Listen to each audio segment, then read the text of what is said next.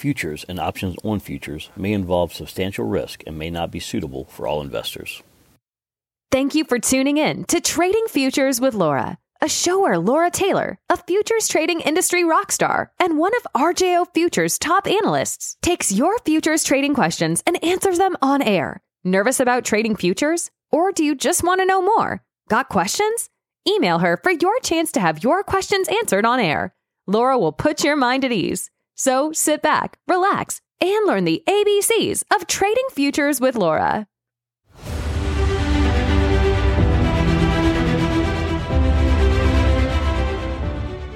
Hello, everyone. It's Laura Taylor here, a senior market strategist at RJO Futures.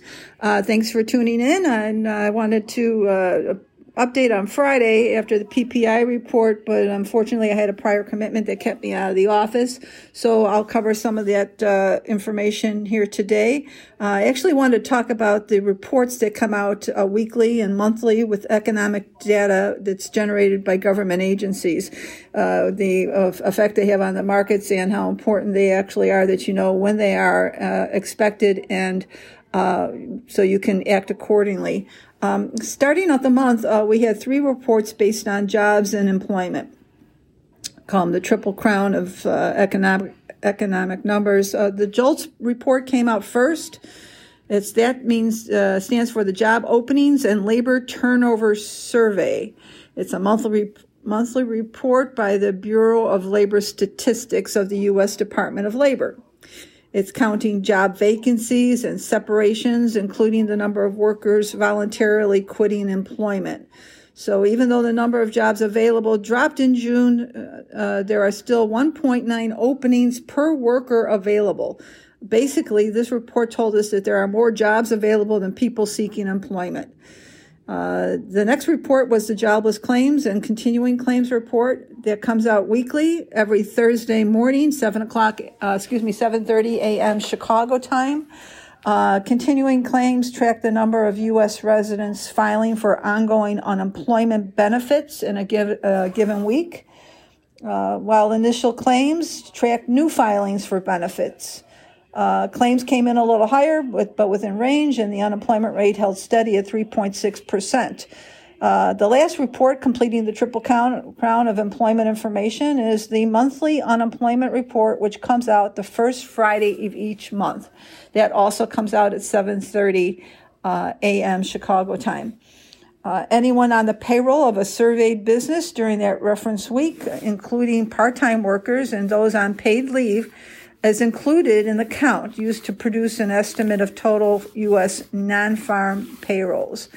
Farm workers are not included because of agriculture's seasonal nature. The farm also relies on self-employment, unpaid family work, and undocumented workers. So the payroll data also does not include self-employed workers. The data includes average earnings, hours worked, increases or decreases in certain sectors. You may ask, why are these reports so important? They can create tremendous volatility in the financial markets, and among other data, it is used by the Federal Reserve to assess the state of the economy in setting monetary policy. So the Fed has all of this data, including the hot CPI number we had last week, the friendlier PPI number, Producer Price Index, on Thursday of last week, and the stellar retail sales report that came out on Friday, which came in up 1% in June, showing consumer sentiment is edging higher. So people are still buying things even though they cost more. But when will the general population run out of funds to do so? When the Fed makes its decision next week on how much to raise rates, they'll take all of this data into consideration, and economists feel, from what I've heard, again, the talking heads on CNBC, that raising rates 75 basis points or even 100 basis points is something that the economy can handle and what is needed to target and cool inflation. The Fed voting members were interviewed last week. They talked a little bit about what they thought was going to happen, and they were looking for, they were comfortable with 75, even 100 basis points.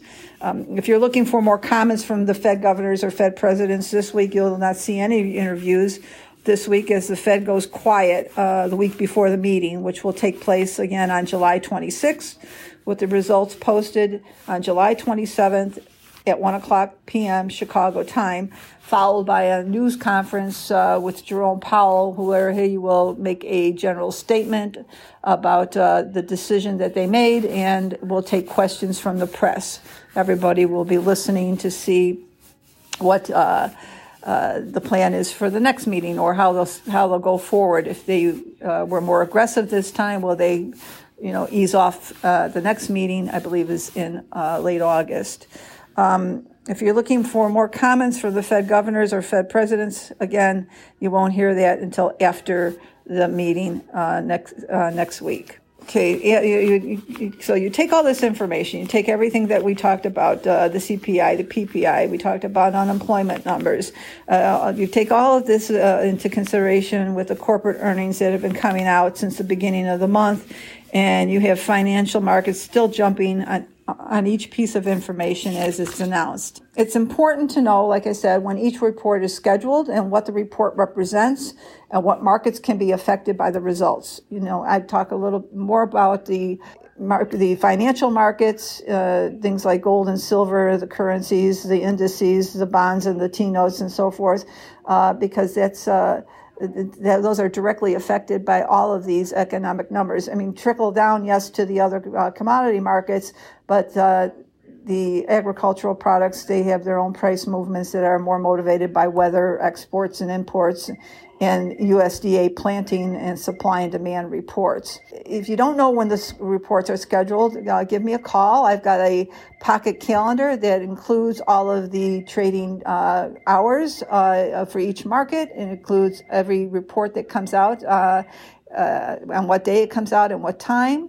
And you can also call and ask if we know what the expectations are on a report before it comes out, so you can, once you have the results, you can see if it was higher or lower, if it was in range. So call me again for that pocket calendar. It's free. I have plenty here. I'll be more than happy to share them with you.